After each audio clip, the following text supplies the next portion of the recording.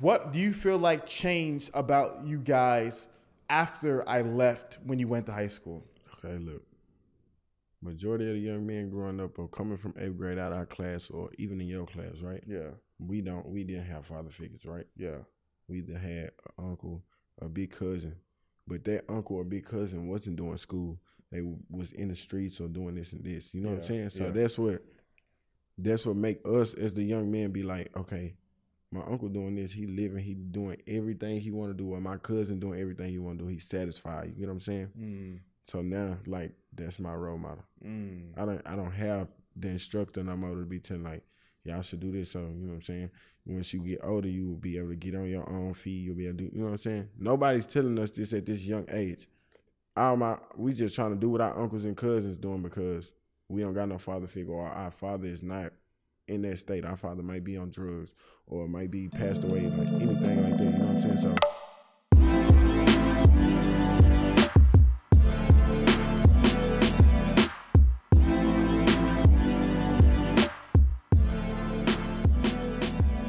Yo, what's good, everybody? This is Hafiz, and welcome to another episode. And man, oh man, oh man. Listen, guys, I am extremely excited about this conversation.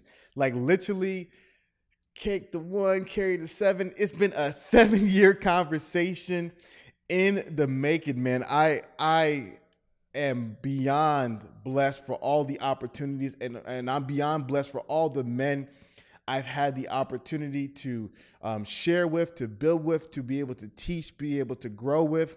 And for a lot of you guys, I've been telling you that when it comes to this content, man, like, this is our lives. This is my life.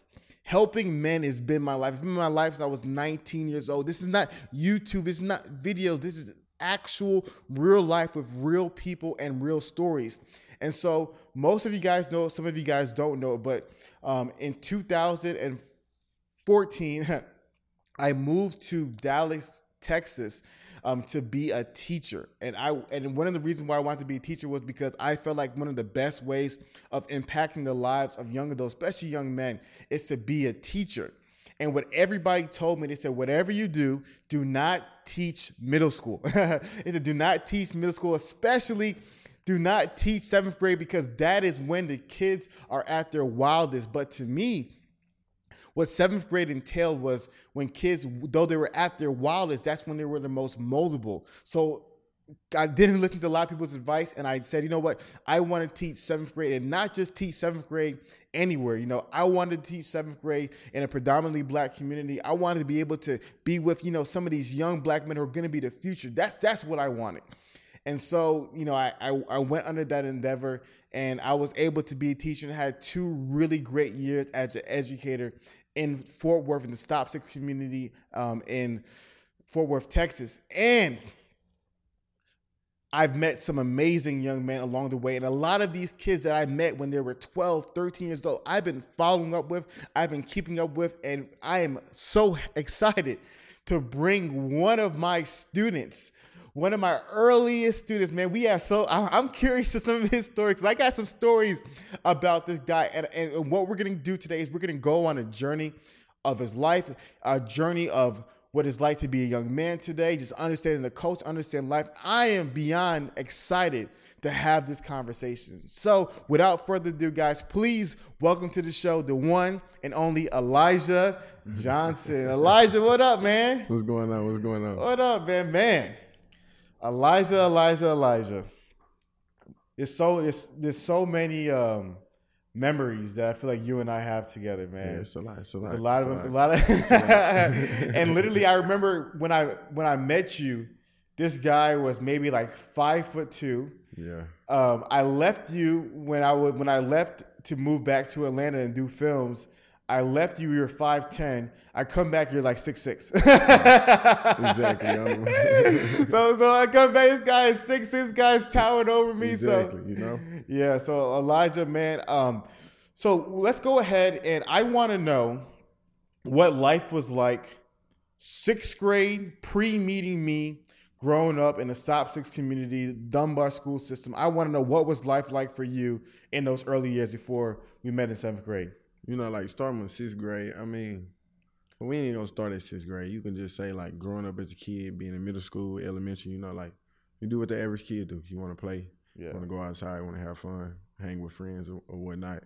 Come in, it's just like, you know, school, outside, cycle just keep repeating, you know? Okay. When, you know, like middle school, it's like you starting to get older, you know what I'm saying, becoming a young adult. So it's just, you start realizing a lot of things that you was never told in elementary, or teachers start getting different, or people start getting different, or you got friends that starting to try new things and want to introduce you to them. You know what I'm saying? Like anything like that. But my 6th grade year, I can say it was fun, but it was kind of hard because I was a bad kid already. I was about to say fun for who? Fun for you or fun for the teacher? You know I feel like it may have been fun for you. I was just bad. You know what I'm saying? All the way from probably like 3rd all the way up to, you know what I'm saying, just I can remember, but I was a bad kid. I always gave my teachers problems.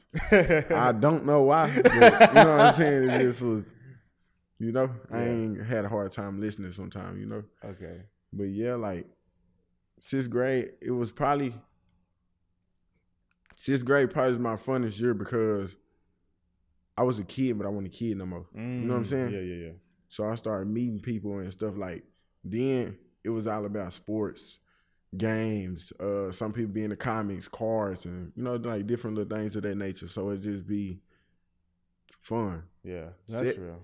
Working up from 6th grade, going to 7th grade, you know, I was having a little bit of complications because, you know what I'm saying, like, me being the person I was, being funny, I was always roasting people no matter what. I was roasting people. So, you know what I'm saying, like, nobody really just wanted to roast me or nothing like this. So it's be a lot of, you know what I'm saying? It'd be some unknown pressure that's there that I didn't know was there. You know what I'm saying? No, that's like real. People really hating, but I never really paid no mind to it because I was just a funny dude. I was just interacting with everybody. Nah, man, I think it's funny that you mentioned that. So let's start in 7th grade, all right? Because you said you had a story. I have a story. Listen, guys. Elijah, I remember the first day of school, I was teaching in Dunbar Middle School. And man, those kids gave me hell. Those kids gave me so much hell the first day of school. And I remember I got to the last period of the class of the day, and I was so glad that the day was over.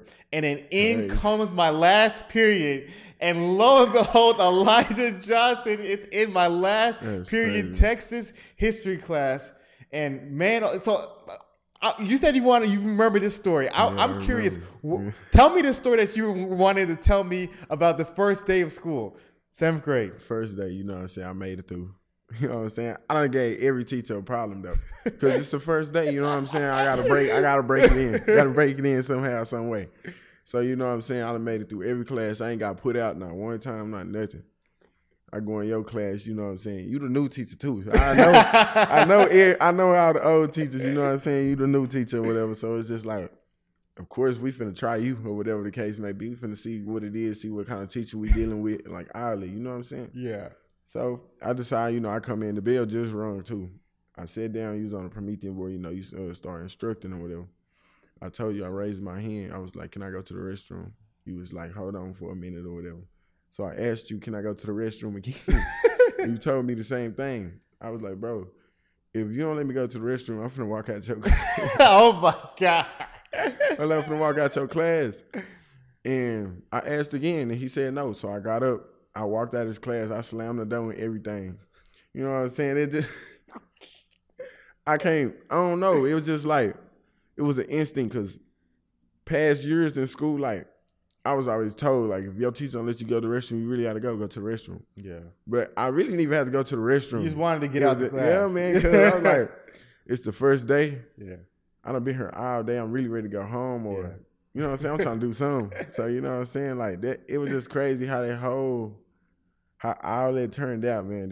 It's crazy. Yeah, man. So Elijah, that's so funny that you mentioned that. I remembered, like, bro, I remember leaving school that day and saying, I'm about to be in hell.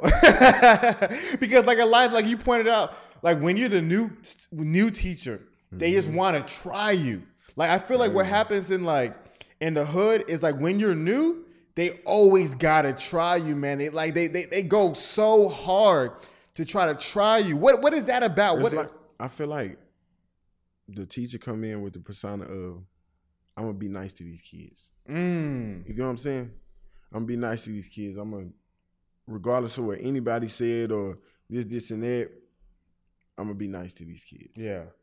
And so that's interesting because a lot of new teachers, that's how it is. Because the old teachers, they're like hammer. They're like, yo, we about to put down the law and order. But then the new teachers, like, let's be nice, let's be sweet, let's be fun. Kind of like that parent who wants to be your friend. The old teachers, they ain't trying to be your friend. Because they understand that, man, you got to put the foot down. So the new teachers, especially the young teachers, they try to come in and try to be the kids' friends. And then the kids take advantage of that. You know what I mean? No cap, because that was me. If you being too nice to me, I'm finna see what you gonna do when you get mad. You know what I'm saying? If you don't get too mad or overreact or whatever, or you need to move your desk or this, it's over with. Yeah. I'm finna run that. I'm finna run the classroom. Exactly, bro. And I'm telling you, you kids, you guys were so smart. Like I told my dad, I was like, these kids are like sharks. If they smell blood, they're gonna devour you, bro. And so what everybody does is they see you and then they try you, right? They try you that very first day. And then that 7th period, it just didn't make sense. Like, it just, I'm a problem, he a problem, they a problem. Like, it's a couple of us in there that was just a problem. Oh, yeah. Some of them in there would just be in there, but y'all part of the problem too, but y'all ain't really doing nothing. You know what I'm saying? Yeah. So it just be crazy. It's just like you be so nice. The teacher be so nice. So it's like, I'm going to try and see what we do wrong. Yeah. But I feel like if as a teacher, well, not as a teacher, but if I were a teacher, I would come off as straight to the point, but like have a nice side. But like you would have to work as a student to really get to see the nice side. I love that you brought that up, Elijah, because know what's crazy? That's how it was year 2. Year 1, I was like, let me be friends. And then, but the problem is like when they view you as peer, they'll walk all over you. So year 2, which is why I have a different relationship with those kids than I have with you guys. But year 2, I came in like, I'm about to give them hell. I'm about to, bro, I remember year 2, I started the classroom. They came in, they were well behaved. I come in the classroom, I'm like, everybody get up. I remember that. Everybody get outside. And for no reason. I said, line up. No one say a word. But I just did that so they knew what time of day it was. Yeah. And I promise you, year 2 was totally different than year 1. But I want to stay on year 1.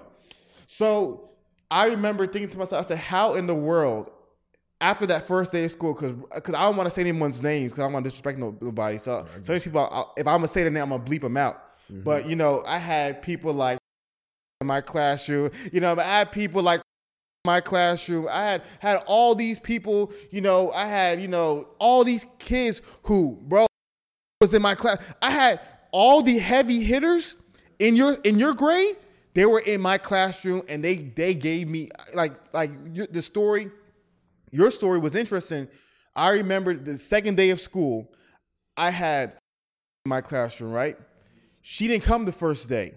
Second day of school, what ends up happening is I come in because it was during first period, like, yo, I'm gonna lay the hammer down. They ran me over the first day. Now it's my day, second day of school. So I came in the first day. I'm like, everybody sit down.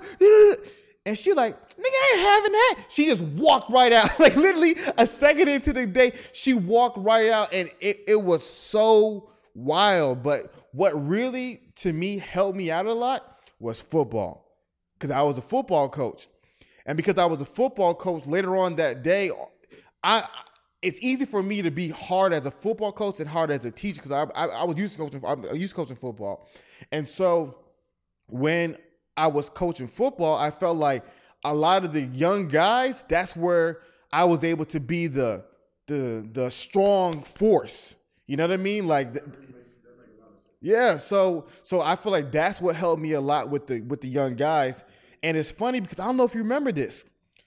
You wanted to play football that first year, but you didn't have a physical. You remember what happened? Yeah. What happened? Tell me what happened. I remember who was with us and everything. Yeah, okay. So you wanted to get a physical. So after this first day of school, when you walk out of my classroom, this all after you came and you wanted to play on the football team. You know what I'm saying? And you didn't have a physical. And so tell the people what happened. You know what I'm saying? They do it like a little annual every year physical thing, with the school. I wound up missing it. I was supposed to go. I didn't wake up. I don't know what happened. So my mom was supposed to take me a couple times. I asked her. Her being so busy or whatever, she never had the time. So I came to him. I told him about it or whatever. You know what I'm saying? We had a little conversation about the first day and stuff and all that.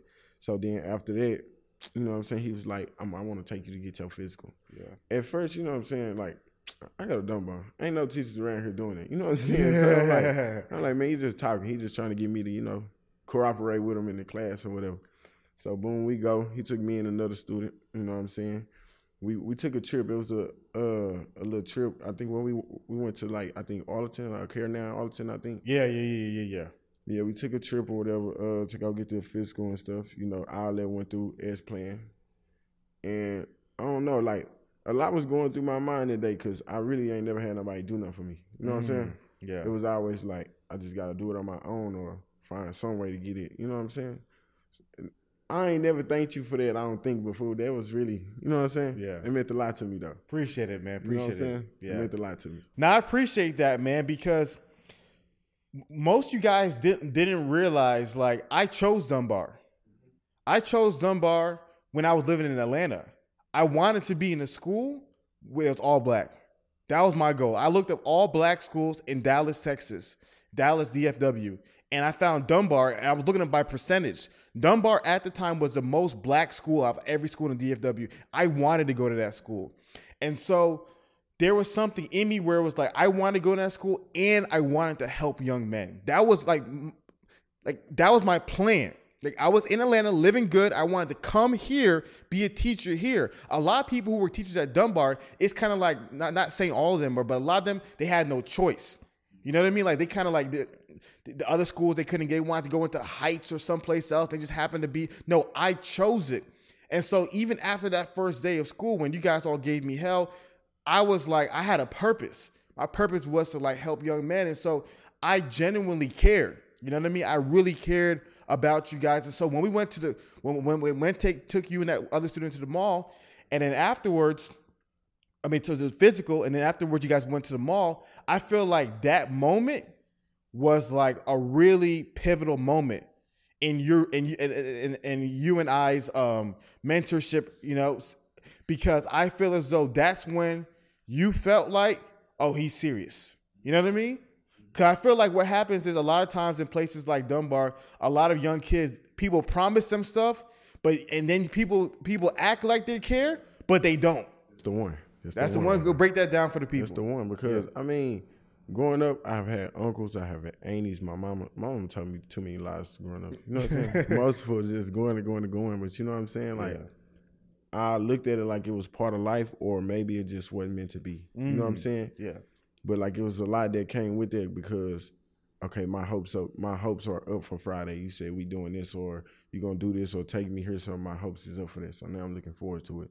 But then when it don't come, it's just like everything come to a shadow. You know what I'm saying? Yeah. And like back to the teacher thing that you were saying, like how you came in and you just was direct. Most of that don't phase the students because a lot of teachers don't understand this or know this because we got mamas and daddies at home that yell at us 24/7 when we get in trouble. So it's like that's getting on to me, but that's not like, oh, I'm gonna chill. He's serious. No, it's really more like my mama do the same shit. That ain't gonna do nothing but make me mad. Like you know what I'm saying? Yeah. So it just be like that's a whole nother uproar. So we're going to take a quick pause from this week's episode to talk to you guys about our amazing sponsors over at Skillshare.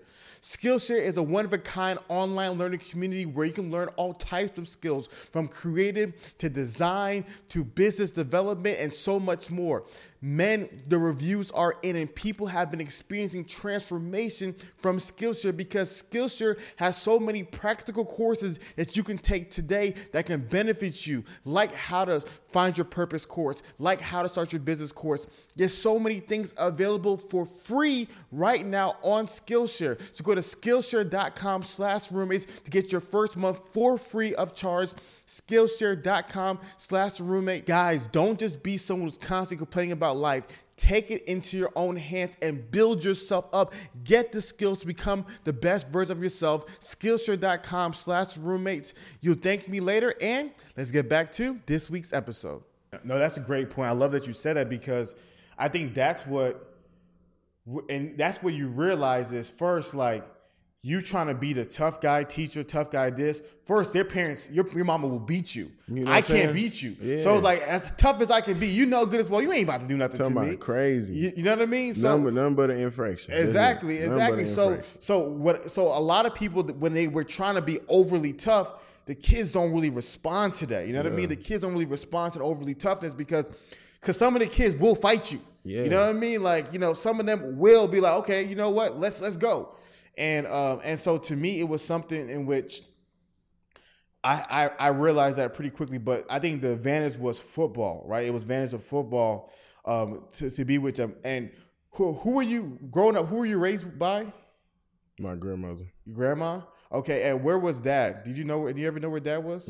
Never. I met my daddy my actual daddy. I met him one time. Okay, how old were you when that happened? Probably like 4 or 5. Oh, really? I can't tell you what he looked like. Nothing. All I know is like, far as him, I got twin sisters or whatever. Yeah. Never met him in my life. Nothing. Oh wow. But like with that whole situation, like I had got adopted. You know what I'm saying? Yeah. And that father that was mine. That was calling my father the time he passed away from due to cancer. But like, you know what I'm saying? Like, kind of showed me a little bit around. I was probably like 12 around this time. But like, him passing away, like, I never really got a full experience of having a father. You know what I'm saying? Yeah.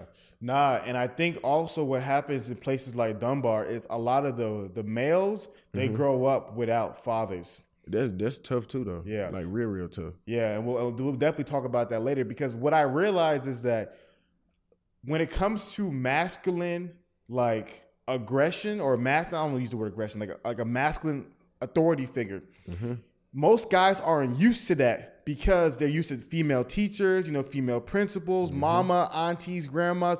So what happened, especially initially, I realized it with the girl students would not listen to me. Because they would listen to the female students, because the female students could really like go in on them. But I'm not about to go hard on no female student. So there was a level where it was harder for me to like get the female students to listen and versus it was the males. But like I said, the advantage was football. And so my question to you is, throughout the first semester, what were your thoughts in regards to football team, teacher? What was the experience like with me? Prior to meeting you, I felt like, you know what I'm saying, this could work.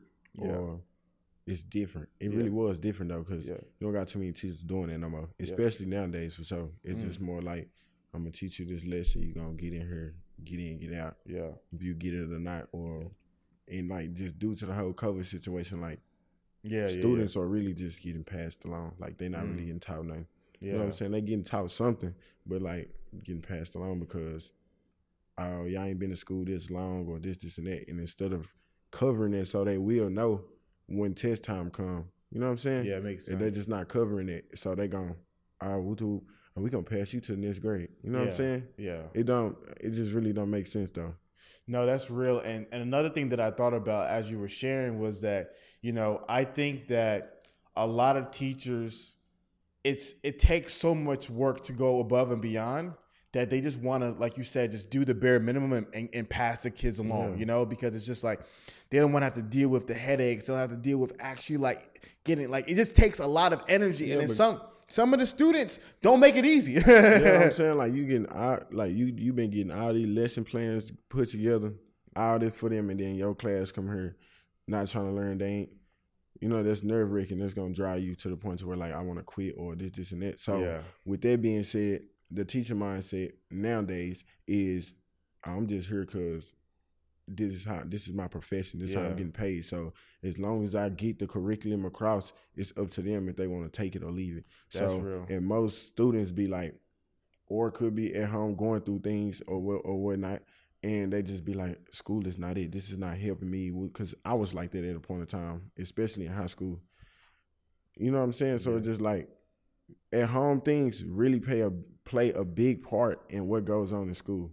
And that's why like the teacher is quick to call home, the teacher is quick to write infractions, put a person in ISS, and that really don't better the situation because a lot of people or students react and express themselves through aggression and anger. Mm-hmm. And the teacher not knowing what it is, it could be a harm thing. They really just need somebody to talk to. No, that's real. That's real. And so year one, it's funny because I remember you being a very difficult student. I didn't think I was going to last, to be honest. I didn't. Okay. I didn't. What do you mean by that? Like, I didn't think I was going to be in your class. I thought I was going to get switched out. Okay. Every year, I think it was my social studies class and my math class. I got a new teacher every year. Oh, wow. Even when I got to 9th grade, I still got a new teacher every year for them 2 classes. Oh, wow. Yeah, so you were a difficult student, and it was hard. It was hard. I'm not going to lie. You were hard to, because you were really smart. You were a very smart kid, but you had so much energy, and you loved jokes. And then at one point, it was you, Jawan, and Alvin in the same classroom. Right. Alone. And long. Crazy. So then at one point, I don't know what my brain was thinking. Maybe because you were all on the football team and stuff like that. I put you guys all in the same group. Mm-hmm. Yeah, so it's just like, oh, this 7th period. We might as well. Yeah. After this, we got practice. Yeah. You know what I'm saying? And the thing is, you are a football coach. Yeah. And we acting up in your class. Yeah. You know what I'm saying? Like, that's a, you know what I'm saying? Like, here's my question. Why wouldn't you behave? Like, after all that I was doing, after all that I was giving to you, why wasn't like, man, he's just so great, he's so dope. Why? Let's just behave in the classroom. Honestly, it's because instead of getting on me, you showed me that I could change. You get what I'm saying? Okay, break that down. You made a relationship with me, like, we became, like, cool. Like, in my eyes as a kid, it's like, oh, this is my partner. Like, I can go in his class because, you know what I'm saying? Yeah. A lot of teachers give that much leeway to where it's like, when you do get on me, I don't think you for real. That's a great point, Elijah. Man. You know what I'm saying? I really don't think you for real. Like, you just playing, you just doing this because all the other kids in here, or it could be this principal around, this teacher around. Like, have you ever, like, growing up, you ever been in class and like administrator come in with the paper? If we supposed to have administrator today, y'all just make sure y'all doing what y'all do. That's like prime example of your teacher not really caring. You know what I'm saying? That's real. And it's so funny that you mentioned that because you especially you, man, you guys are so smart. And when people don't realize that the kids, they notice everything. Yeah. Like, for you to be breaking all this stuff down, like, God dang, like kids are smart. Yeah. And I think that was one of the challenges, the balance, right? The balance was that with a lot of you guys, because honestly, I'm be honest with you, it was mainly you. Like, out of all the kids, because, you know, DeVoe, perfect behavior around me. Derek was great. Aaron was great. Carnell was great. Yeah. It was mainly you and like, you guys were the 2 kids on the football team who would really give me fits. Everybody else, not as much. But you guys definitely gave me a lot of fits. But in all honesty, you guys weren't that bad, but it was like, I was hoping that after all that we've been through together, there was a sense of more respect. But you're right. I think sometimes when you're used to the authoritative guy, now you're standoffish. But then when a teacher's a little bit too friendly, now you think we're friends. And I think that was my first year teaching. That was like the balance, right? How can I be someone that they love and they respect, but then at the same time, how can I balance it out where, you know, they care, but they also respect me? And I found that to be challenging, especially with you. Yeah, because, I mean, growing up as a kid, in my eyes, the situation was, you give a little to get a lot. You know what I'm saying? So break that down for me. So it's like, I gave you what you wanted, which was, you wanted me to pay attention. Yeah. You wanted me to do my work. You wanted me to chill sometime. Yeah. I did that sometime. In result, I got more leeway than anybody. Okay. You get what I'm saying? Yeah. Without you even noticing, though. No, I think I noticed because I think for me, I knew for a fact that the difference between you and me, you and other kids is I'm about to take you home. That makes sense. You know what I mean? I'm about to drive you home. So a kid like another kid in the class acts up, he leaves. There's nothing I can do. But with you, it's like, I know for a fact it's gonna be a one-on-one time after practice, I'm gonna drive you home and we can have a conversation about what you just did. You know what I'm saying? Yeah. And tomorrow's gonna be it's gonna be, the energy gonna be new. Everything, and then it's gonna be like, okay, I know he gonna trip if I do this, so I'm gonna chill. Yeah. And then I might do this because I know he ain't gonna say nothing. Like I joke every day. He gonna say something about that, but I might can just sneak this past him. He gonna, you know what I'm saying? Yeah. No, that's really interesting. And honestly, no. So here's what I found. And I'm really curious too if you can understand it. You guys in 8th grade were so well behaved, and I mean the core kids. So after you guys left 8th grade, you guys.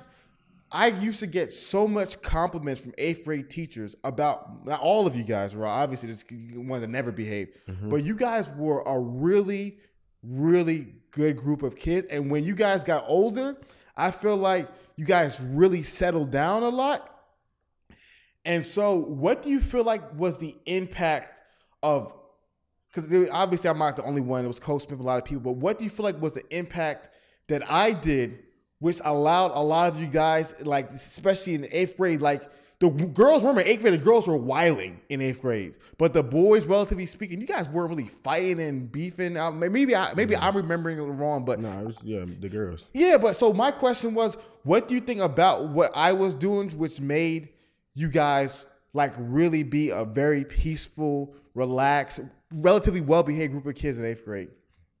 If you're on any team or playing any sport, you know how like you don't know nobody? Then after I play a couple of games, y'all win, everybody happy now, everybody talking to each other, practicing, helping each other and stuff. You become a family. You know what I'm saying? So it's just like, these are people I'm comfortable with. These are people I can act myself around. Yeah. So it's just like, okay, you showing me the ropes and stuff, and I'm also growing at the same time. You know what I'm saying? Yeah. So it's just a lot of that play a very big part in it. Yeah, no, that's good because, man, I'm telling you, the second year, 8th grade year, it's kind of sad because a lot of those kids, my 7th grade class, I was nowhere as close to them as you guys. Because I was doing a lot for you guys. I was really like, investing a lot of. Yeah. So the sad thing that I learned was, dang, what I gave you guys in 7th grade, I couldn't give those guys that in 7th grade because I was giving it to you guys in 7th and in 8th grade. And man, I just remember there was such a new respect around me as a teacher in 8th grade. When you guys were in 8th grade, a teacher, a coach, and a person. Yes, no cap. What would you describe that like around the 8th grade year? Like I was saying, like how do you feel like the school viewed me, like the students? How do they view me? Like your class, the school, like what was my reputation in your opinion, like around your 8th grade year? Far as I can't speak for the girls, but far as the boys and the football team, there's the things that you were doing, that's like things that family's supposed to do. Yeah. You get what I'm saying? So it's like all together. I didn't really have it. So like, and a lot of my old people that I see around the hood, or I be outside playing with, or we might go hoop, they the same boat as me. So like that, you gonna catch all their attention. So it's like, okay, we all growing together as one for sure now. You know what I'm saying? Because we all on the same page. Then we got a teacher, a leader, instructor that's on the same page as us too. Yeah. You know what I'm saying? No, that's real. And know what's funny? You guys were the third group of kids I mentored in my life. The problem with the first group of kids was I was mentoring them by themselves. So what happened was, while they would get like good game from me, they would leave and to get around their friends, and their friends were wilding and stuff like that. So I said, you know what? I got to mentor kids in groups. I got to mentor them in packs, because if I can get everybody in the group behaving, that now incentivize all the other kids to behave more. That's just like you holding a tutoring session, right? Yeah. I'm going, my homeboy need help. I'm like, okay, look, bro, you got fees over here. He he can help us. You trying to go? He can either say yes, or me and him being that close, he could be like, all right, I'm gonna go with you. Yeah. Boom.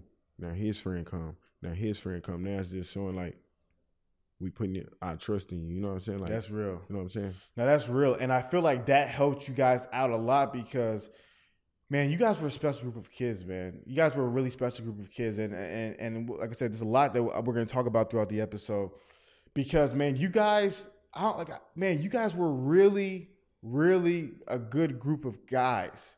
Like really, like the whole crew. There wasn't anybody. Maybe there was a few kids that would act up, but the general core of kids. And then whenever new kids came to you guys, they were so different. Like kids would come from McClung or they come from other schools. Yeah. They will be so different than the Dunbar crew, right? Mm-hmm. And even like the grade above you with all these other guys, like it was just so different. And so to me, I really value that time with you guys, man. And honestly, I wanted to stay for a long time. Mm-hmm. But what really hurt me the most was I knew that you guys needed me every single year the same way I was. Like the same way I was going 110. And there's so many stories about things I did for you guys behind the scenes that you can tell, other kids can tell. And I realized I can't do that for you guys in 9th grade, the next kids in 8th grade, and then my new 7th graders. You know what I mean? So I was realizing that I couldn't sustain it.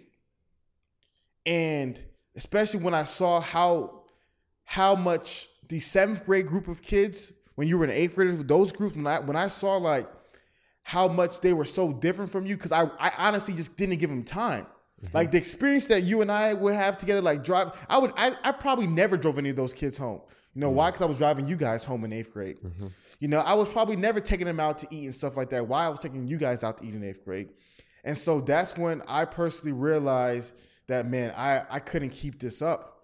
While I loved it, like I couldn't keep it up, which is why part of my reasoning of leaving. Mm-hmm. So when you guys figured out I was leaving Dunbar, what was the feelings about when I was leaving? Oh man, this nigga tripping. Like, you know what I'm saying? What you doing there? You might as well follow us to the next grade. Like, that's what we was thinking. Cause we really was one of our instructors that like a lot of us looked up to. You know what I'm saying? Yeah. Like for sure. You know what? So let me tell you the most proudest one. I don't think I've told anybody this moment. 8th grade year was really rough for me as a teacher. We had a new principal. He didn't really like me a lot. It was a rough year as a teacher. I got, so much crap happened. And I remember one day I was in my classroom. The door was unlocked. The principal walks in. Said, I got to talk to you. I was like, oh crap, what do I do now this time, Yeah. And I don't know if you remember this, but there was a time like there's so many fights or issues that were going on in school, especially with the girls, that they brought in this guy to like investigate the culture of the school. So this guy's job was to come and he was doing interviews with students, just asking them what's good, what's bad about the school, what can be better. And they polled the students in 6th and 7th and 8th grade, and they asked the students, out of every teacher in the school, which teacher you felt like cared the most. The principal walked in, he said, you know what? They did this poll to figure out which teacher cared the most, which teacher cared the less. Almost every single student said you cared the most. And that to me was it's big. That was like I won. Yeah. That was big. Because that to me is what mattered. And in my opinion, what do you think I was doing at that time which made people feel like he actually cares? What was different in your experience? Not only like you breaking down the list and taking your time every night or whatever to do these slides every day. Not just a slide with a picture on there somewhere, like a slide with a picture on there, some words in you breaking this down, and you showing us like on the paper after you just taught us this. Like, you know what I'm saying? Yeah. That's a lot for kids because you got some teachers, especially when you get in high school, you got some teachers that'll just say they taught this and give you a worksheet. Yeah.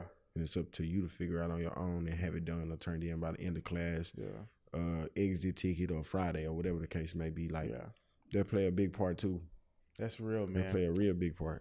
So, 8th grade, it's funny because I actually tried my goal was to go with you guys to 9th grade. Mm-hmm. So I actually tried to potentially get my high school teaching certification, high school coaching job, but things just really didn't pan out at that time. So, unfortunately I had to leave.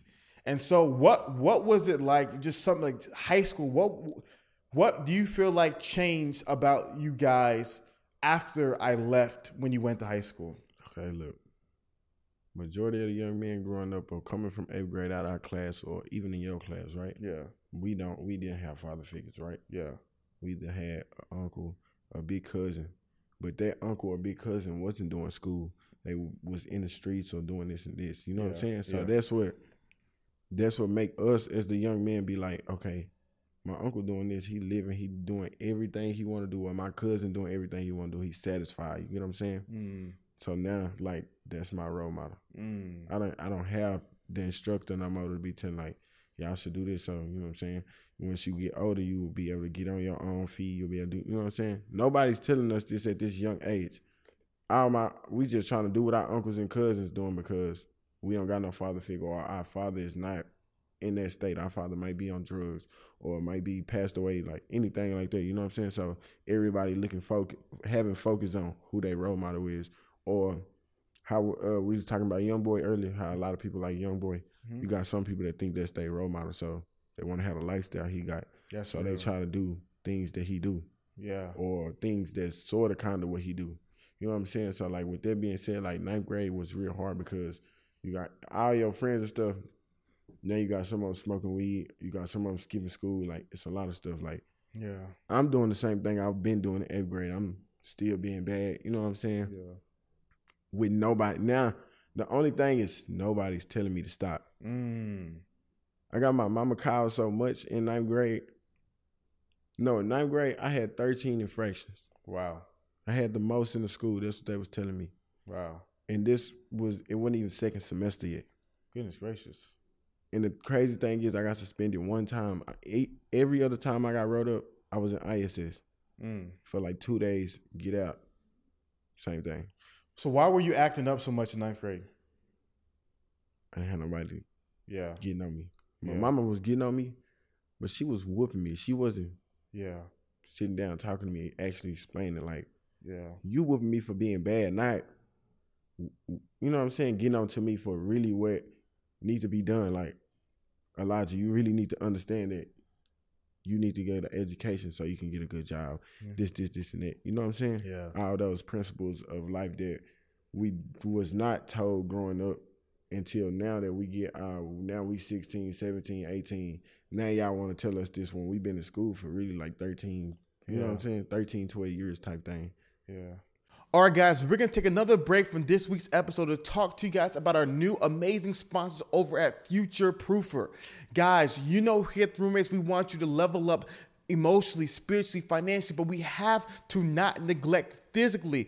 As you guys know, so many men have been suffering due to physical illnesses, and it's not just about going in the gym and getting muscles, but it's also having the necessary diet and nutrition to succeed in life. So what Future Proofer does, it gives you 3 odorless tablets to give you 20 essential vitamins and nutrients that you can be able to take today to become the healthiest version of yourself. So guys, go to futureproofer.com/roommates and use the offer code roommates at checkout. Men, please take your health seriously. Do not neglect this part of your life. You can have all the money, all the muscles, all the success in the world, but without your health, it is nothing. So take advantage of it. Go to futureproofer.com/roommates and let's get back to this week's episode.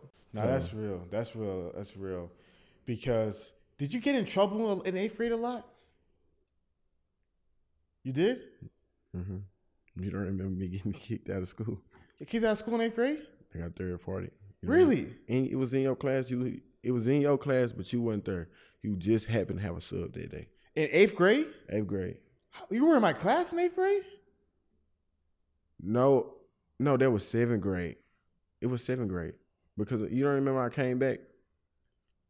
Okay. I remember this like it was yesterday, man. It's crazy. It was 7th grade. You had a sub, you had left or whatever. Oh, yeah. Then you got kicked out and then you came back. Okay. But in 8th grade, were you getting in trouble as well?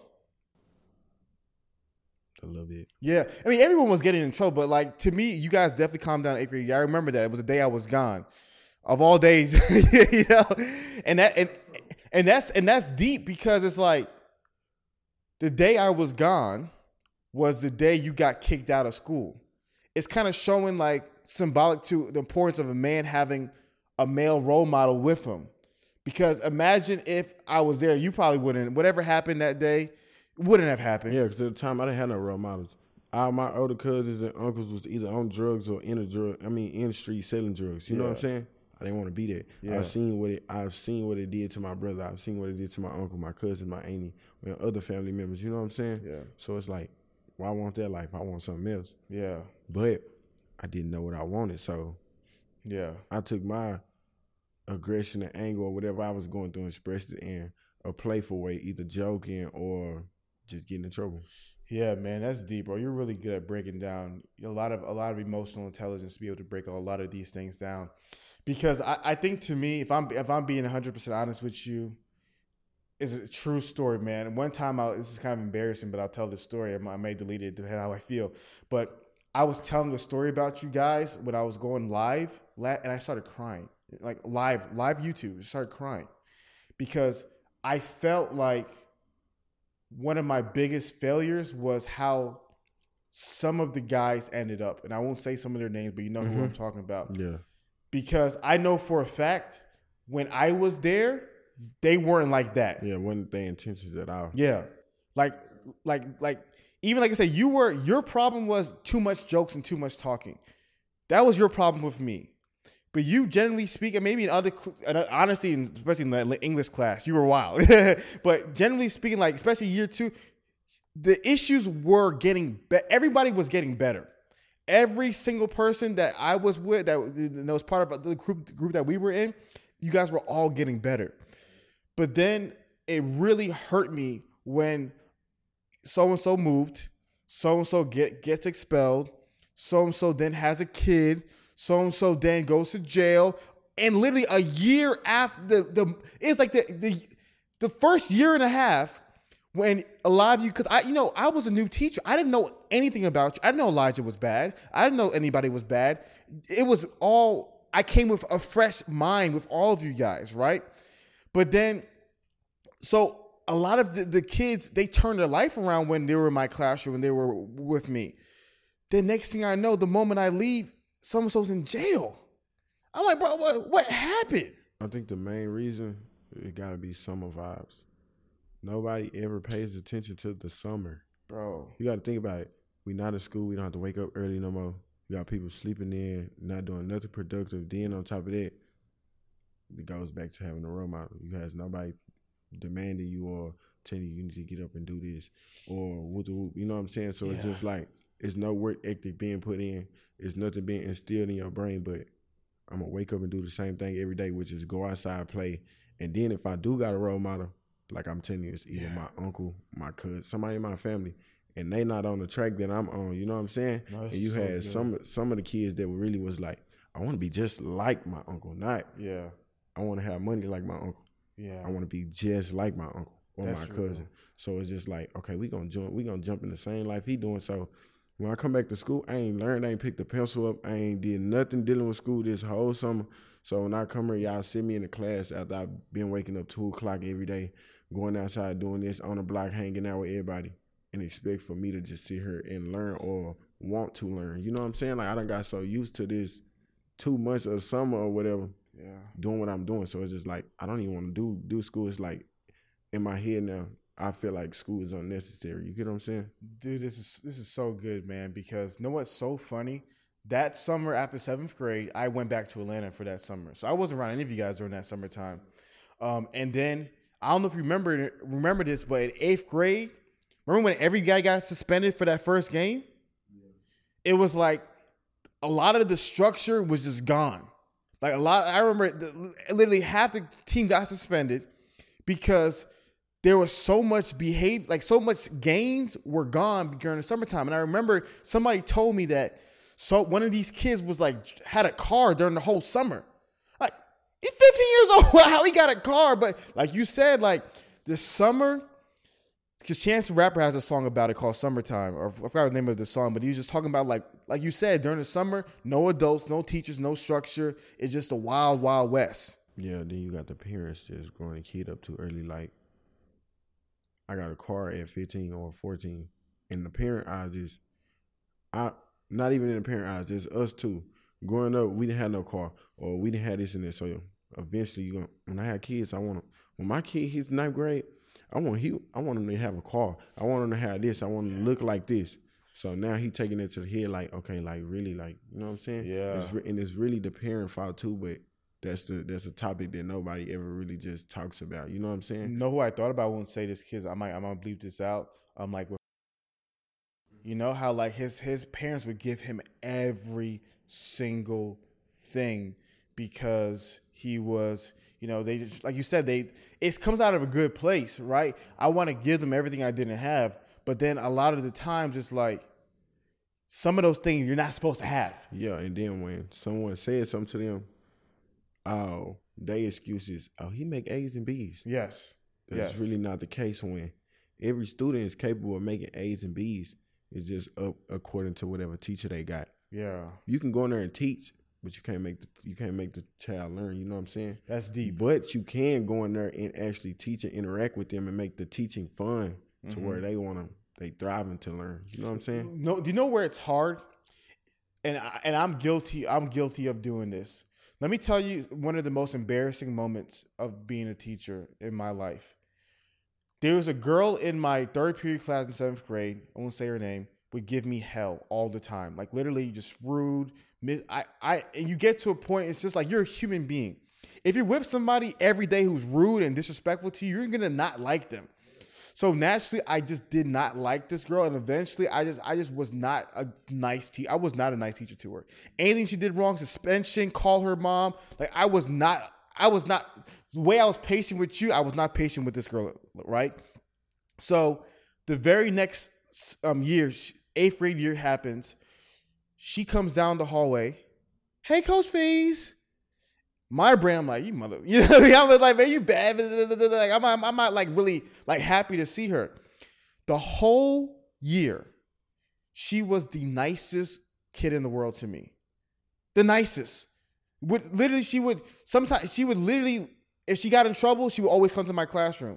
And I have to calm her down, say, go back to class. She would and I realized, I was like, oh, snap. Like, first thing I learned from her situation was I was taking things too personal. I was like, when kids were acting up, I was taking it too personal because in their mind, it wasn't that big of a deal to where eventually got to a point where she eventually started to respect me and care enough that now we're able to like actually function to where she was like anything I told her to do, she would do it. But for a lot of kids, as a teacher, you would give up on them because it will piss you off so much.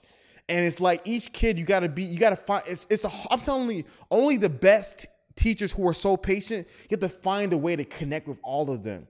But when you have hundreds of kids acting up, it's like, sometimes it's just, you give up on them, man.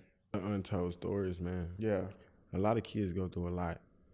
And adults being adults, they think like, oh, it's just a kid. They just need to come to school, do this, do that. Yeah. And it's really not even that. It's really a bigger outcome, a bigger outlook than that because this kid could have, something really bad could have just happened to this kid. And only thing the mama is talking about, oh, you still going to school tomorrow? Yeah. You know what I'm saying? So now you at school, sad, gloomy all day.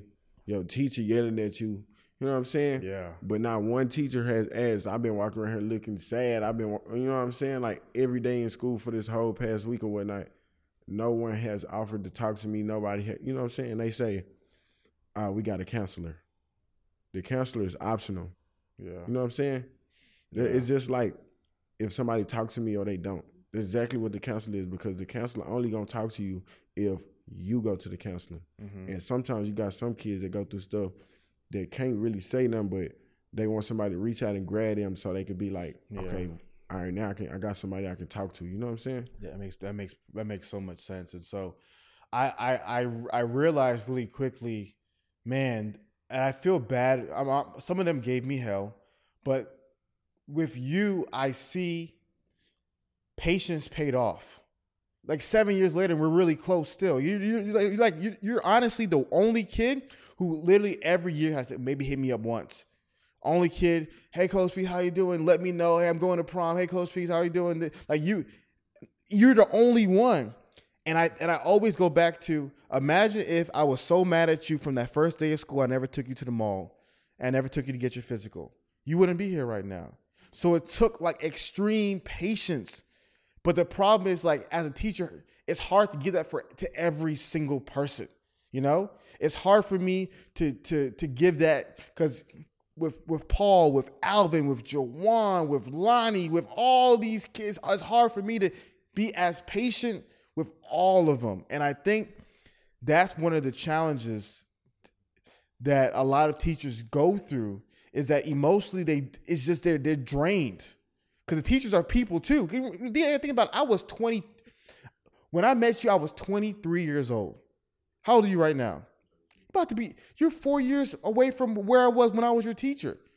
So I was still a young kid myself, figuring life out too, you know? And so it's really powerful what you said, because it's so important, especially for a lot of young men. So what I want to know, in your opinion, is how do you feel most of the guys turned out now, like 7 years later? What is a typical story for most of the guys that were on the team and that was in the group? How are they like now? I mean, you can only define it with one word: just streets. Most of them are in the streets. Yeah, most of them. Really? Yeah. Okay. My question is, do you feel like they're just as bad as the other people, or do you feel like they're a little bit maybe not as deep into the streets? Do you feel like there was any effect into what happened those few years, or do you feel like no, those years was a small roadblock, and now they're just as deep or just as bad as everybody else who didn't have any mentors? I mean, far as the people that was in seventh period. Not seventh period. I know, they're definitely in the streets. Yeah, they deep. They're deep. Like, yeah, but they ain't deep to where it's just like, are we just doing this to be doing this? Like, they deep and actually profiting off of it. You know what I'm saying? They really making it. Yeah. So in regards to like some of the close guys on the team, are they most of them in the streets as well? Like the guys that were close?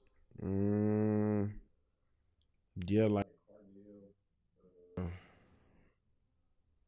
Yeah. Yeah, really. Yeah. Okay. I can't really name a couple, but like it's a couple that's really like still doing good. Like Sir Davion, he's still doing band. He in college and out there. And Sincere, he in college. He's still doing football. That's awesome. That's amazing. I just can't remember everybody, but like I just know if I just like, you know what I'm saying? I just hear their names or see them, I'll be like, I can tell you what they doing right now. You know what I'm saying? Okay, no, that's good. And it's crazy because I have no contact, no conversation with none of them no more. I just know, you know what I'm saying?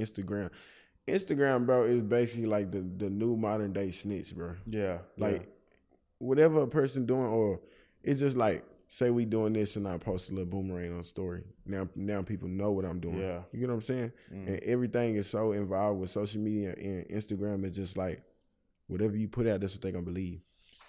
Okay, man. All right. So my question is, do you feel like if I was still a teacher and I went with you guys to high school, do you feel like they would still be in the streets as much? Not as much, but yes, because say you'd have came and you'd still been coaching football too. Yeah. Of course we'd have joined the team because you were going to recruit us to join the team. You know what I'm saying? Yeah. And you been our mentor, we're going to be like, okay, yo, we're going to get this. Yeah. But you still got other teammates and other players or varsity players at the time that was going there. That's my cousin, or that's his cousin, or that's so you know what I'm saying. You got them in my ear, you got them in your ear, and you got other folks that's you around in your ear. So it's just like, you trying to skip with us today? Boom. From skipping don't do nothing but cause a person to just smoke weed. I swear. Yeah. That's the number one thing people skip for. I don't know why. Yeah. But you know what I'm saying? That's the number one thing. Then I guess my question is, what could have been done to change the outcome? It's the mentoring. Off top, it's the mentoring. Yeah. But I guess if most people had a mentor, a lot of things will be different, because especially having a mentor that I've been through everything or been through almost exactly the same thing as you. But I guess what I'm trying to figure out is, you told me that if I if I was there, the problem is you have the cousins, the uncles, everybody else. How do you combat that? It's about who you know. Yeah. You know what I'm saying? I had a group of friends that I don't no longer talk to no more now. But I've been cool with them since okay, do you remember Sarian? Yeah. I've been cool with him since second grade. I no longer talk to him no more now. But I've been cool with him since second grade, and that's been my friend. And I had that same group of friends all the way from after we left you through my whole high school year. Yeah. It came from a crowd to just about 5 people. Yeah. And I knew that was gonna happen, but I just had to choose and pick and know who is really gonna be, or who gonna really be by my side to help me and be on the same page to strive and thrive how I am. Yeah, I think that the hard part is that's the part that I think is like, I'm telling you, man, true story. I have not mentored any group of kids since you guys. I have not. You guys, like, I do the podcast. I talk to guys. I have such an emotional block right now. So is it because of like an attachment, like as of I just want to be helpful? That's why not. It's too. I feel like a failure. I feel like a failure. Why would you say that? True story. I remember it was 2019. I was not with this girl. I was with another girl at the time. And I remember she was upset about some things. We have whatever, girls are. Mm-hmm. And I got a phone call, missed call. I'm like, okay, I look at the phone. And it was a phone call from prison or jail or whatever. And I was like, who the hell would call me from jail? Yeah.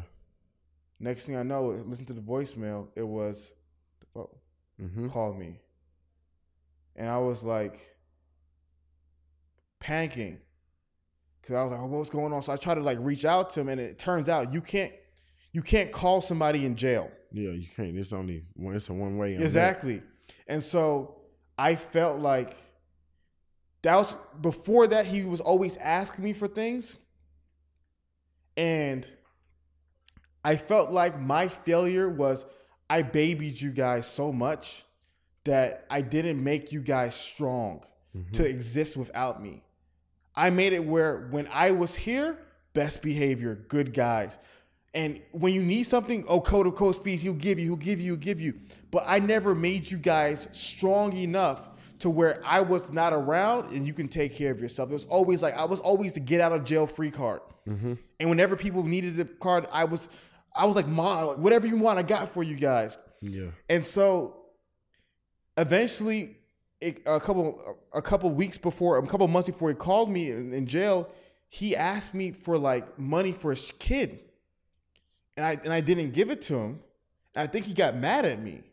So me missing that call from jail, in his brain, I felt like he was like, that was his last time ever. Like, and then me not picking up, it was like he let me down. He failed me. Like he wasn't real. Like I felt like it was like, because I never heard from him ever since that day. I reached out to him. I tried to get contact with him. I tried to email. I've never heard from him since that day. So I felt like he viewed me as when I needed him, he wasn't there for me. And so I felt like a failure because there was so much promise, and I felt like I wasn't able to give the tools. So that's why recently I've been on a journey to like, how can I create as many tools possible that if I could go back in time and be with you guys, I can help you like thrive after me being gone. So for me, I've been in the laboratory for all these years, just like, well, what manhood course, masculinity, what can I do that if I can go back in time and meet Elijah at 12 years old again and say, you know what, I'm about to leave tomorrow. Here are these books, tools, people, whatever it may be, so that Elijah can be, you're doing well, I'm not saying you're not, but can thrive. Everyone can thrive. And so until I have that answer, I don't feel competent enough to mentor anybody. And that's why I haven't been doing it. I think the main thing with that, like with that kind of situation, that scenario, I feel like probably with anybody is the kid is not getting prepared for actual life. Yeah. We only getting prepared for what's next in our life at that given moment. You know what I'm saying? So nobody ever told me that like once I get grown, like I'm gonna be really on my own. Yeah. You know what I'm saying? As when I was growing up, all I ever said was, can't wait till I get 18, I'm gonna move out. You know what I'm saying? Yeah. Not knowing the actual struggle or what it takes to get that far, like the kids don't know. They just see like, oh, if I graduate and go to college, I'll top guaranteed to get a good house, get a good car, have a girlfriend, have kids, and it's really not just that simple. Yeah. You know what I'm saying? And our mind is not that open yet, and no one told us, so it's just like we stuck to what we know. Yeah. You know what I'm saying? No, that's real. So then when it get to that point, and we done ran out of people giving us this or taking this from this in person, now your mindset is, I got to go get it. Yeah. Not necessarily just taking from somebody, but by any means necessary. By any means necessary. That's so good. So do you feel like most people, when it comes to like work, they're like, it's drugs and streets? You can say that but really I think only reason why people start selling drugs or doing drugs or anything like that is because, for instance, I got a couple high school classmates that was dropouts. You know what I'm saying? Mm-hmm. With that being said, in my mind, because my brother was a dropout, and I heard the things my mama said to him. Yeah. You know what I'm saying? Like, you ain't never gonna be this. You ain't this, and that. You done dropped out of school. Now I feel like the world done changed. Everybody giving up on you, all your hope gone. You know what I'm saying? So now it's my time to really figure out what I want to do or what I'm gonna do. Rather if it's gonna land me in jail or anything. You know what I'm saying? Yeah. These are thoughts that the kids going through and thinking about right now, because I've been at that point a couple of times to where I thought about like, what am I gonna do now? Like first off, it's like you get tired of asking for things. Yeah. But you ain't got no choice, because if you don't, it's only 2 answers, yes or no. Yeah. But you just don't got no choice. So it's just like, if this person don't hear me, then I know for a fact I gotta make something work.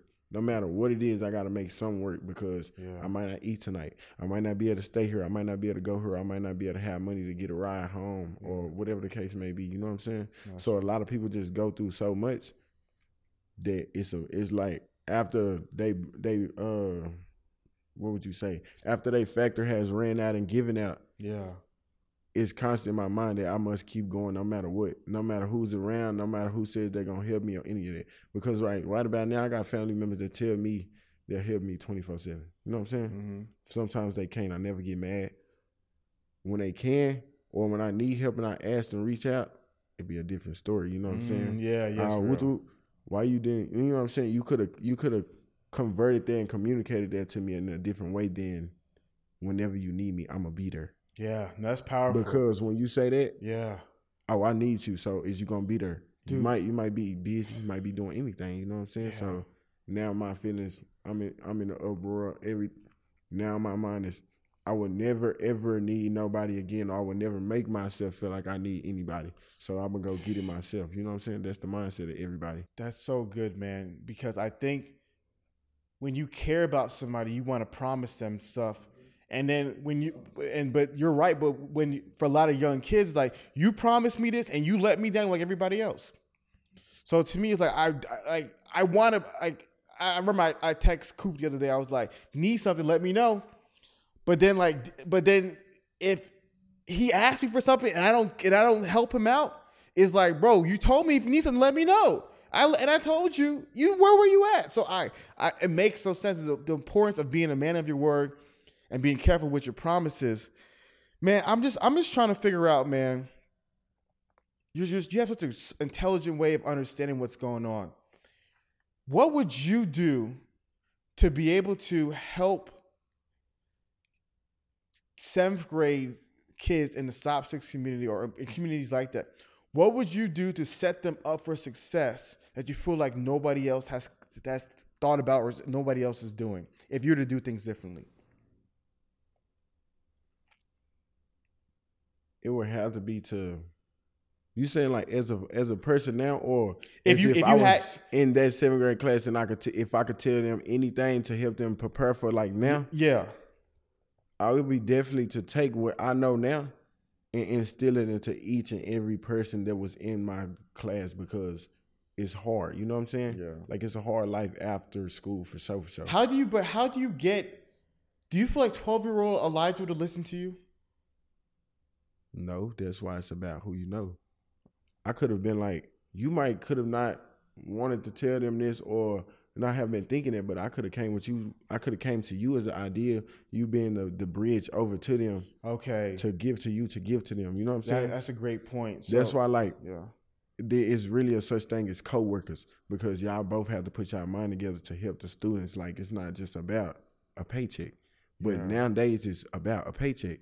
You know what I'm saying? That's why I'm doing my own lesson plans, or you got some teachers that'll come borrow lesson plans from other teachers, and they teach the same subject. Now both of our students on the same page. You know what I'm saying? Good. That's really good. A lot of people don't think about that. It's just about the paycheck. Yeah, no, I think to me, I love the point that you brought up was that you have to find who they listen to and figure out how, because to me, I that's one of the reasons why I wanted you guys to be a group, because I said, man, maybe they won't listen to me. But if they all listen to Coop and Coop listens to me, now they'll do what everybody says. And my thing right now that I've been working on is I really want to get all you guys financially like really well.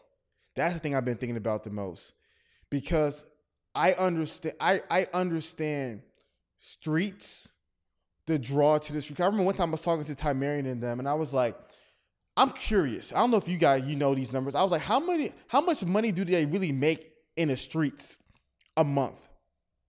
Do you know any of these numbers? Like, how much do they really if you're in the streets, how much are you really making a month? It's depending on what you pushing, you know what I'm saying? Do you know, I guess, is there average salary for a street guy? It's really not, because you got some that perform way, way, way, way better than others. It's about who you know. Because it's just like, if I make a song where I could sound better than Drake, you could think I sound better than Ye, anybody. If I don't know nobody to put this out there to get everybody to see what I have, it's pointless. You get what I'm saying? No, that's good. Because, and I love what you said, because when it comes to money, this is a draw to the streets. And this is one thing I'm actually trying to work on, but I'm like balancing this out. The draw to the streets isn't the everyday foot soldier. Because everyday foot soldier is really not making that much. Yeah, the draw to the streets is not the everyday foot soldier. He's not really making that much money. It's really the big guys. It's really the guys really bringing a lot of money. And so the draw is that, man, so-and-so that I know, he's making this much money, right? And because he's making this much money, if you see it, that he's doing it, why not me? So it's the accessibility to people with money. And so what I realized is, in reality, what a lot of young men have to see is other people who make just as much money and be accessible to that. And we'll talk about a little bit more of that stuff off camera. But when you're able to see, wait, hold on one second. You're making more than he's making on the streets, and I can do that too. It now changes the mind. You know what I mean? But you have to see that it's possible. You have to be able to see, okay, you know what, old buddy right there, he's on the streets 24/7. Honestly, you know what? He's probably making $4,000 a month. A little foot soldier guy making $4,000 a month. You get his trucking license, you did that and third, you're making $5,000 a month. You're making more money than him on the streets doing this. So my next level is, okay, now that you guys are older, now that all of you guys are out of high school, how can I create paths that for young men where the streets isn't an option? Because where the streets isn't the only options. Because the streets will always be an option. Fast money is fast money. I can't compete with that. Yeah, but what people fail to realize is, like, when you get in the streets, it's like you think, okay, I can get a pack or whatever, and boom, it's supposed to work. Yeah. It's not the thing. It's like it's like being a runner and being the top dog. You know what I'm saying? Exactly. And it's going to take all these processes so until you get there. You know what I'm saying? I love what you talked about. And I have some ideas as you're talking about helping kids realize that, because they don't realize. I think the idea with the streets is, it's kind of like the idea of, if you go to college, you get an automatic job and money and family. The idea of the streets is, if I go to the streets, it's automatic job, car, and money. No, you have to work. You know what I mean? Like, you're going to actually have to work really hard and do a lot of things to be able to make that stuff. So my thing in life is that work equals success wherever you go. Whether it's the streets, whether it's a classroom, whether it's a foot, whatever it is, work equals success. Sometimes it's easier than others. Sometimes it's a shorter path than others. But so if you know work will lead to success, why not put that work into here? You like in the streets, you're working 80 hours a week regardless. Why don't you take this 80 hours and put it into here? It's a lot different though, because okay, break it down to me. The streets is like freedom. I can go out here on the block and do this when I want to. Yeah. Get off when I want to. You know what I'm saying? It's just about what you're comfortable with. And then like the modern day kid, if you ask a kid growing up what they want to be, what you get the normal stuff, or what you want to do when you get older. I either want to go to college, I want to be a doctor, I want to be a fireman, a police officer. Yeah. 90% of those thoughts and mindsets change over time, and people wind up being something else. Like majority of the teachers I know, they said they would have never in their life thought they was gonna be a teacher. Yeah. You know what I'm saying? So I guess my next question to you is that you're right. You can't compete in some jobs. You can't compete with that. But isn't it safe to say that in certain jobs you do have freedom? It's not as sexy. Do you feel like if you explain that to somebody, like, hey, you can actually make $100,000 a year owning your plumbing company or HVAC company or this company? Do you feel like if you explain them that kind of path, they would see that I can be my own boss, work whenever I want to, and do this job just as much as if I wanted to be in the streets? Do you feel like showing them entrepreneur type jobs like that will make them be interested in it? Yeah, because if we get a random person right now and we talk to them about this, oh yeah, I'll be willing to do that, but it's gonna take a process. Yeah. Within that process, the streets is always hiring. Yeah. You get what I'm saying? That's real. So it's just like, I don't want to wait this long. I need money now. Yeah. That's what everybody is stuck on. So the streets, you are going to get that. Like, you're going to get money now. You know what I'm saying? It's not a waiting process, or you don't have to wait 2 weeks into a paycheck or a week to a paycheck. Like, you got some people that really just thrive off, oh, I want some money now. You know what I'm saying? It's hard to compete with delayed gratification. And, instant gratification. It's hard to compete with it. And that's my brain, man. People know me. I think about you guys all the time, man.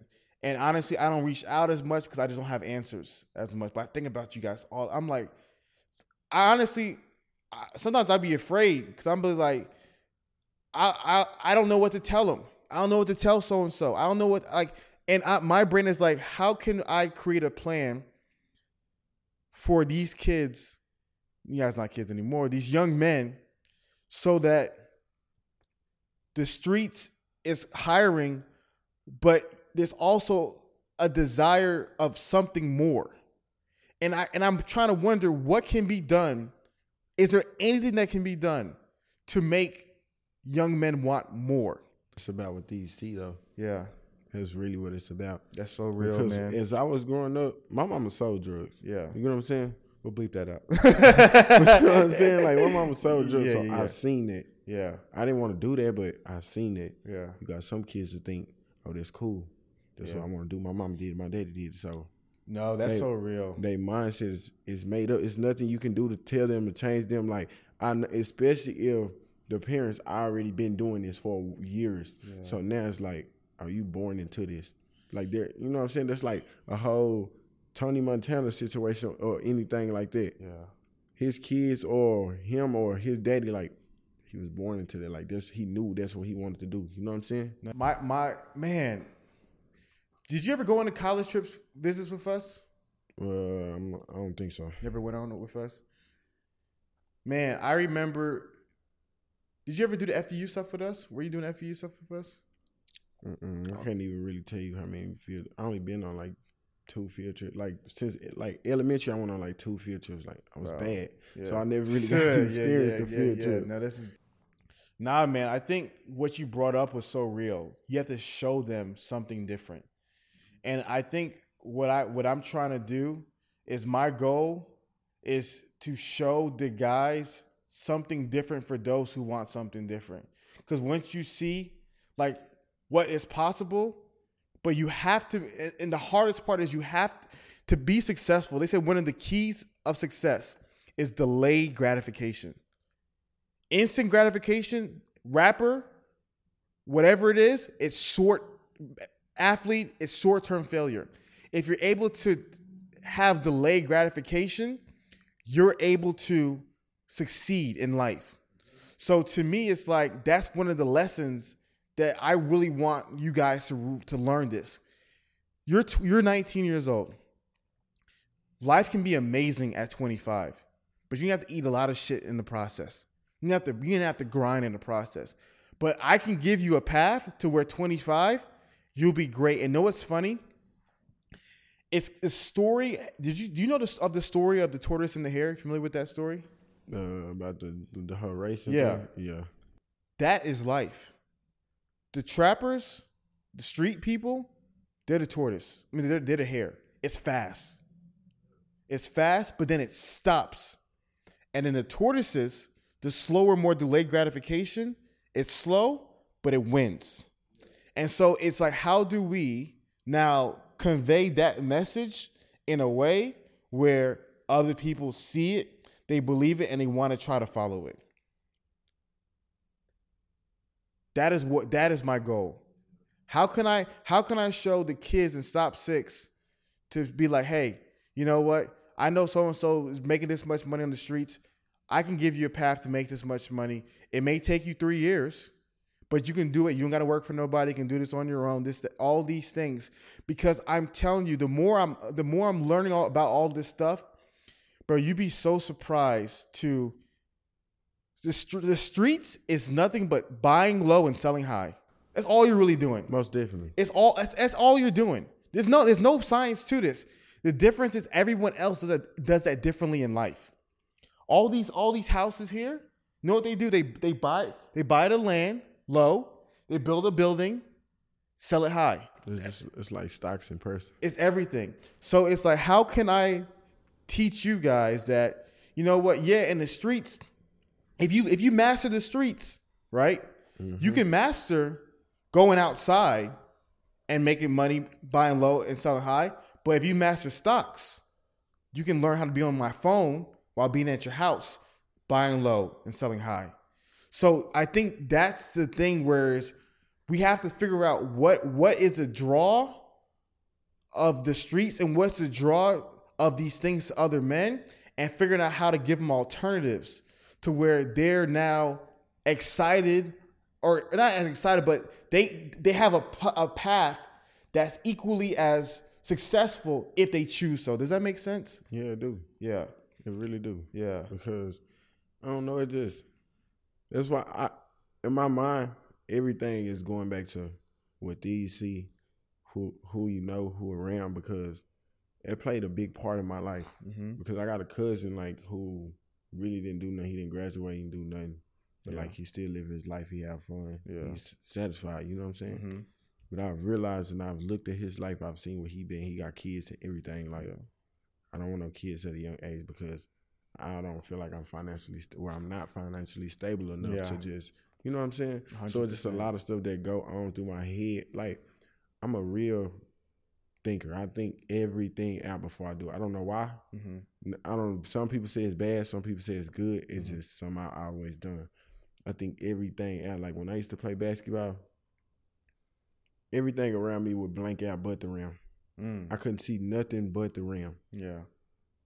And in my head, that whole process is like time just slowed down or something. Yeah. But everything's happening fast, but time just slowed down. It's like, okay, I know if I Euro this way, he gonna jump. Yeah. You know what I'm saying? Something simple like that. Mm-hmm. I don't know. I think everything through. Yeah. No, that's good, man. I think that skill has helped you out in life. I think that's what has helped you grow throughout the years, man. I think that, I'm proud of you. Graduated high school, huge accomplishment. There's 3 things that they say in order to escape, to never be in poverty. There's 3 things that if you can do these 3 things, you are statistically impossible for you to be in poverty. Graduate high school, have no kids before you're married. That's a huge one. Huge. Have a full-time job. with those three things, it's statistically impossible to remain in poverty for the rest of your life. So we'll talk a little bit more about some of the ideas I have for you guys off air. But yeah, man, I think to me, when I asked you before, and I want you to answer on the podcast, what you told me the answer to this question, but what is the biggest issue that young men your age deal with today? The biggest issue? Having a father figure. Yeah. Having somebody that leads in the right way. And really taking things for granted. Yeah. Yeah. And it be the littlest things. Maybe somebody give you $10 this day to help you get through the day. Maybe staying here, spending the night here, or having somebody look out for you, or this person, I got you, I'll pay for your food, even though you got some money.